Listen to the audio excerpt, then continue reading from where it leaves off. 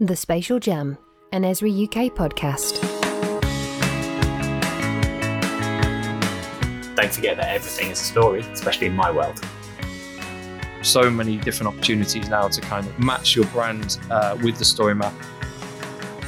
Even if you don't know what your story is going to be, just start telling it and then you'll work it out.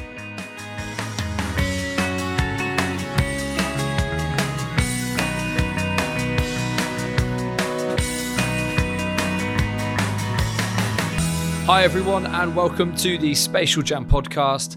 Today's episode is about telling your story with GIS. We'll be exploring the different storytelling techniques within GIS and also discussing the journey of story maps from its inception to present day. So be sure to grab yourself a cup of coffee and settle in for the episode. Today, I'm joined by my two co-hosts and very experienced storytellers, Beth and Alistair. Now, Beth, would you even describe yourself as a storyteller? Do we get a badge with that on? Because I quite like that. I guess thinking about it, yeah, I do tell stories quite a lot. I use story maps all the time. I think it's a really good way of taking a technical story and making it more accessible for a wider audience. So yeah, I'll take that title. Yeah, I'd actually go a step further and say that anybody who works with maps is telling stories. A map always tells a story, and it's part of creating a map is understanding what that story is. And one of the things that's exciting about story maps is that you can share so much more of the story than you can fit into a map or even a series of maps. Yeah, no, I think that's when I've seen story maps become the most powerful, is when you've got a series of different maps that kind of reveal different parts of the story and take you on a bit of a journey. That's for me is when story maps at its best. But nice to have two good storytellers on the podcast. So it'd be interesting to touch on the background of story maps first, because I know it's kind of been on a bit of a journey since I think it's released in 2012, was it? So it's kind of had almost a 10-year life cycle. Is it 2012? It sounds about right. Certainly, they've been around quite a long time. So I'm sure lots of people have already kind of had a go with them, but they've changed quite a bit recently, which is some of what we're here to talk about today, isn't it? Yeah, definitely. I mean, so I think when they first came out, for me anyway, it was one of the first parts of the ArcGIS system that I found so impressive, because I'd seen a map in, using ArcMap and using it at university, but then story maps was a completely new area of the platform that I just didn't even know existed. And I think when I first started to choose some of the new templates and kind of play around with Cascade and all of that, that for me was so exciting, and the kind of possibilities of telling your story in a completely new way was, a massive part of, what the Esri platform had to offer. But it's also amazing to see how far they've come from that first time I used Cascade to, where they are now, which is hopefully what we're going to uncover today on the podcast. So I guess the first kind of question I want to pose to you both is, what has that journey looked like for story maps, and kind of what's your experience been of it, sort of interacting with it through the years? I think when they first came out, it's interesting that you picked up on Cascade, and I'll come back to that in a minute. The original story map templates were much more map centric, and I guess almost more like, I suppose, a web application with a lot of text. So you could add text, you could add images, you could do all those things that help you to kind of wrap your maps with that wider story and create something that's kind of more informative and also potentially more report-like. And for me, as with all of our technology, I like using it, and I kind of get excited about what I can do with it. But it's also great to see what all our customers do with it. And quite quickly, customers were picking up on story maps and using them as a new way to create more dynamic reports, more, I suppose, kind of immersive map experiences where they can link a series of maps and provide that wider context. And so that's been exciting to see. I even saw it used as a presentation at one of our conferences, actually, which I thought was a really unique way of using story maps, just to deliver something that wasn't just a PowerPoint presentation. I thought that was really good. Yeah, and I think they've even they've recognised that as a kind of useful tool for format for story maps as well, and built some capabilities into that. And just again quickly on that, I kind of picked up on Cascade. Cascade for me felt like a kind of shift in terms of the way in which story maps were being created, it was a move from something that was more like a web application to something more immersive and almost more kind of web page kind of style. You've got that sort of journey downwards, and it felt kind of strange to start with, but then it started to really kind of pick up on how much more engaging that was. And one of the examples that I remember from them was an RSPB one with puffins, and it was these amazing photos of puffins and the landscapes that they live in, but then being able to then kind of move between that and the kind of map side of things, so you could create some really exciting content. I really love that puffin one. It was a bit of a hit, that, wasn't it? I was going to say, I must have demoed that puffin story map about 10 times. It was great. And Beth, for you, like what has your experience of using story maps through the years been? So I think I probably came into it kind of halfway through its life cycle so far. So I didn't use it in the early days. I think probably Cascade had come in by the time I started using it. And I think for me, it was just like this way of creating a story, it's in the name, but being able to create something that looked really good, but without very much effort. And for me, I can't build a website. I don't have the technical knowledge to do things like that, but you can just add different elements in and create this story that looks professional by the end of it, and with minimal effort. And I think that's, for me personally, doing my job is really great, but I could see how that would really benefit customers as well. And you do see it, the Puffin story map. We've seen loads of story maps coming out from customers. And I think the most important part is that it's spreading GIS, and people don't really realize, you can send a story map out within your organization and people don't think they're seeing GIS. They don't even necessarily know what it is, but you're sharing those maps, you're sharing that story and really infiltrating, those non-GIS users. And it's not even just, within your organization, it's also outside of that as well, telling that story without people really realizing what you're doing. So GIS by infiltration.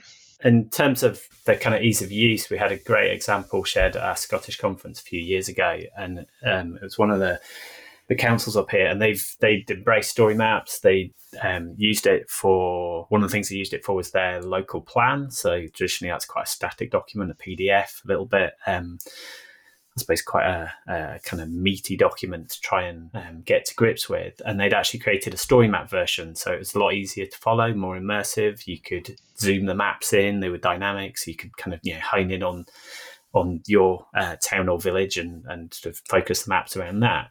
But they were also talking about how story maps had taken off within their organisation. And one of the examples was, I think it was their apprentices had to create reports, and they ended up creating a bunch of story maps. They had no maps in them. They were just using it as a web page tool and creating a sort of presentation that was just because they found it such an easy tool to use. So. That's really interesting. Yeah.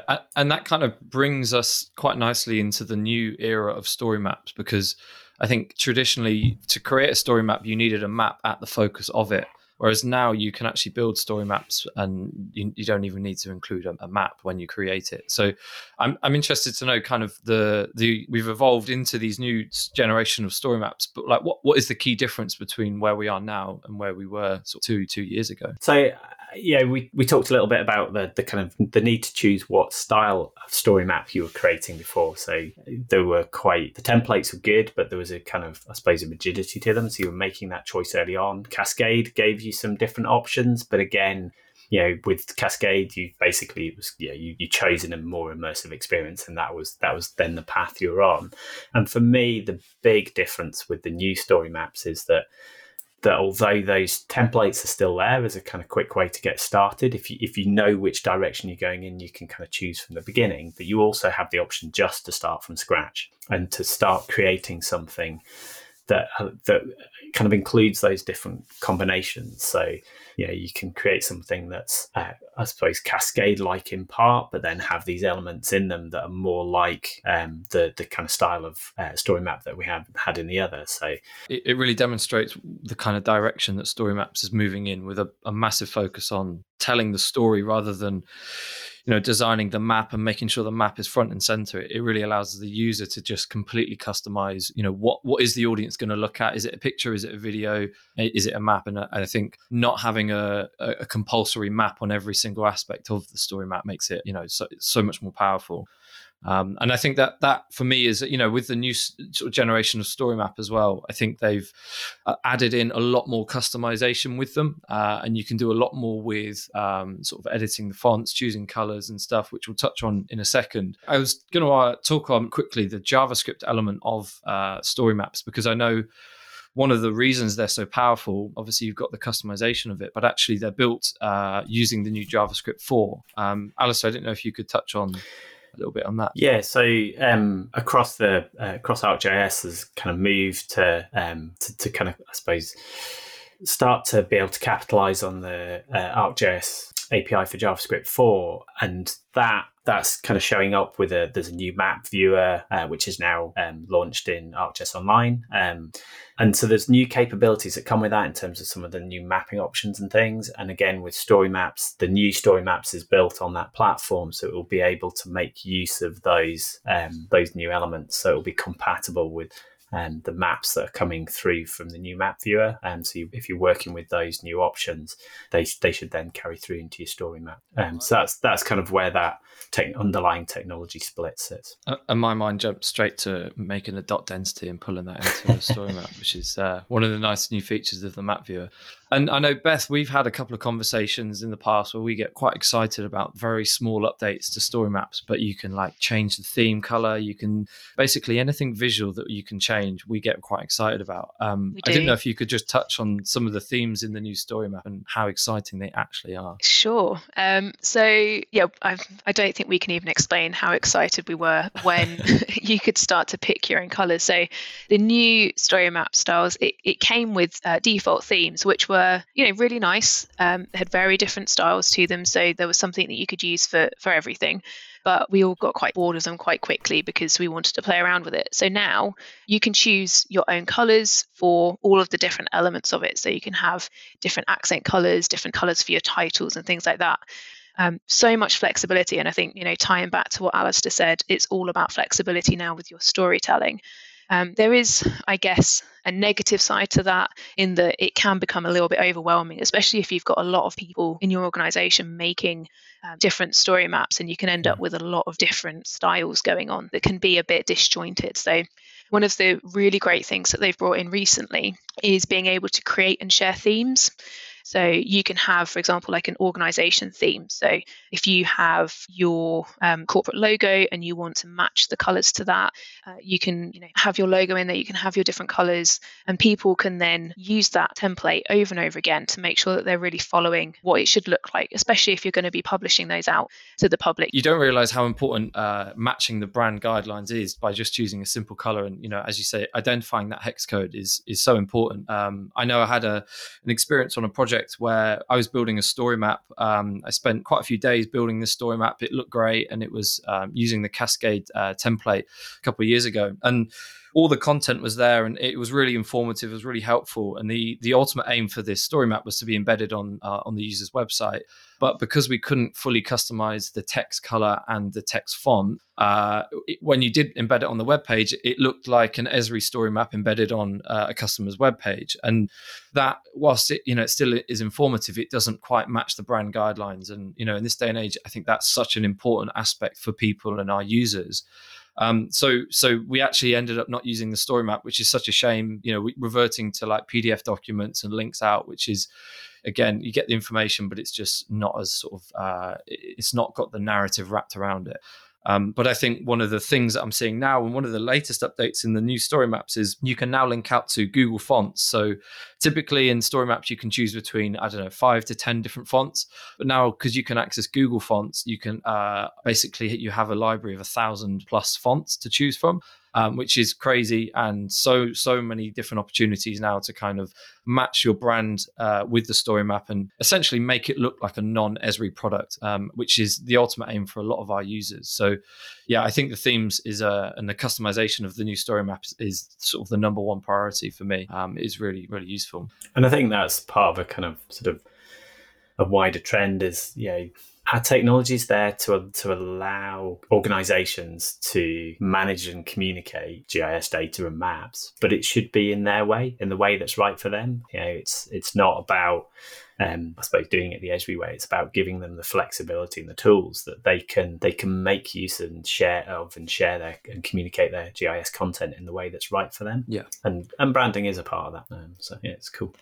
One other thing that I really love about story maps is collections, because if you have, a set of story maps that have slightly different ideas within them, but they're within the same general theme, you can put them together and then have them in an order that you want people to read them in. So, for example, we've got some training documents that we share internally for people to learn about different elements of the system. And it's a step-by-step guide through. So they read the first story map, and then they can come back and read the second one, the third one, and so on. And you don't just have to put story maps in there as well. You can put media in. So, there might be a story map to start with, then there might be a video or a picture or something. And it just goes through the set of items so that people can see them all together. And I know our education team use them quite a lot as well to set up, learning programs there. It's not all just about learning though. You can have like sets of projects, story maps together and different things like that. Really recommend using them. One of the things that I noticed that was in the latest update is that you can now customize, you can now kind of set a theme for your collection. So we've got themes in story maps, but we've now also got themes in story map collections as well. Oh, something new for me to try out later on. See, we're learning all the time. Every day's a school day in our world. And I guess one of the other nice new features with the new story maps is the express maps. So it's kind of as an extension of the customization option. Typically, when you want a map in your story map, you have to go and create it in a separate place in ArcGIS Online. Whereas the introduction of these express maps are a way that you can design and create a map within your story map. And I don't know if either of you have used express maps much, and what's your experience of them been like? Are they express? Are they easy? To be honest, I've not used it that much, but the few times that I have, it is really simple, and yeah, it is really easy and quick. So I'd say express map is probably a good name. And I think probably one of the important parts is that you don't have to have a license for any other part of the ArcGIS system now to be able to use story maps. So being able to create those express maps is really a key part of that as well. Because you can add in arrows and sort of really high level annotations to the map, can't you? Yeah, I think I used a label symbol, an arrow, and some text as well. I think we sometimes forget how powerful really simple things can be. Just having some points on a map and some arrows and some sketches it might seem to like a really in-depth GIS user that's really basic, but sometimes it's all you need, and so it really can help bring that story to life. And we need to not forget how powerful it can be. Sometimes you just want to change the color of your font, and that gets people excited. I'm there for it. That gets you excited, Sam. It gets me excited, yeah. So I guess we've touched on a lot of the benefits of story maps and sort of uncovered the way you can tell your story through that. I'm interested to kind of talk about other parts of the ArcGIS system and ArcGIS Online and how you can tell your story in different ways, because I know there are other opportunities within ArcGIS Online, different apps that you can use. Have either of you had experience of, I guess, telling a story through a different way and not using a story map? So I have actually, Sam. I've kind of used a range of the different options. And I think, going back to what I said at the beginning, even if you're just creating a simple web application that's just showing a map, you're telling a story. So don't forget that everything is a story, especially in my world. But I think one of the other things that story maps give you so many different options. They are a great way of adding that wider context to a map. The web application builders also give you a degree of that. So it depends how far you want to go and what you want the focus to be, I think. Or with Experience Builder, you can actually start to create something that's kind of almost a hybrid between story maps and a more traditional web application. So Hub is actually a really good tool. I've used it a couple of times. We've got a few different sites that use it, and it is a more in-depth way of telling a story. And I guess it goes a little bit beyond telling a story. Sometimes you can have data sets up there. You can have people interacting with things. They can, send you messages. They can fill in surveys and different things like that, which obviously you can link to from story maps. But it's a bigger thing. It's a hub for all of those different things that you want them to interact with or view. A really good example of it is Esri Inc.'s Racial Equity Hub. They've got stories, information, data sets, all different things on there. And it's just it's a nice way of bringing together a lot of different elements. And also you retain control over it. So You can go in there, you can customize just in the same way that we've been talking about with story maps, changing the fonts, the colors, everything like that, putting different elements in where you want them to be. So it's, again, we're keeping that customization, that flexibility, but it just goes a few steps beyond what you can do with a story map. And I guess the other thing, just finally from me, would be, don't forget to keep an eye on what changes. I went back in to check the name of the map tour and discovered there's a whole extra side to map tours that I hadn't spotted. So they're updating it really quite regularly, and it's just going to get better. Thanks so much for listening to today's storytelling episode. Hopefully you picked up a couple of pointers to try out the next time you're telling your story through GIS. As always, thanks to both Alistair and Beth for their wisdom and storytelling insight. But if you do have any thoughts or feedback on the podcast, please do drop us an email. We'd love to hear from you at podcast@esrauk.com. Otherwise, be sure to subscribe and favourite on your chosen podcast channel, because it really does make a difference. Thanks so much for listening, and we'll see you next time on the Spatial Jam podcast. The views of the presenters may differ from those at Esri UK. But yeah, that's it. Got to sit still. Everybody comfortable.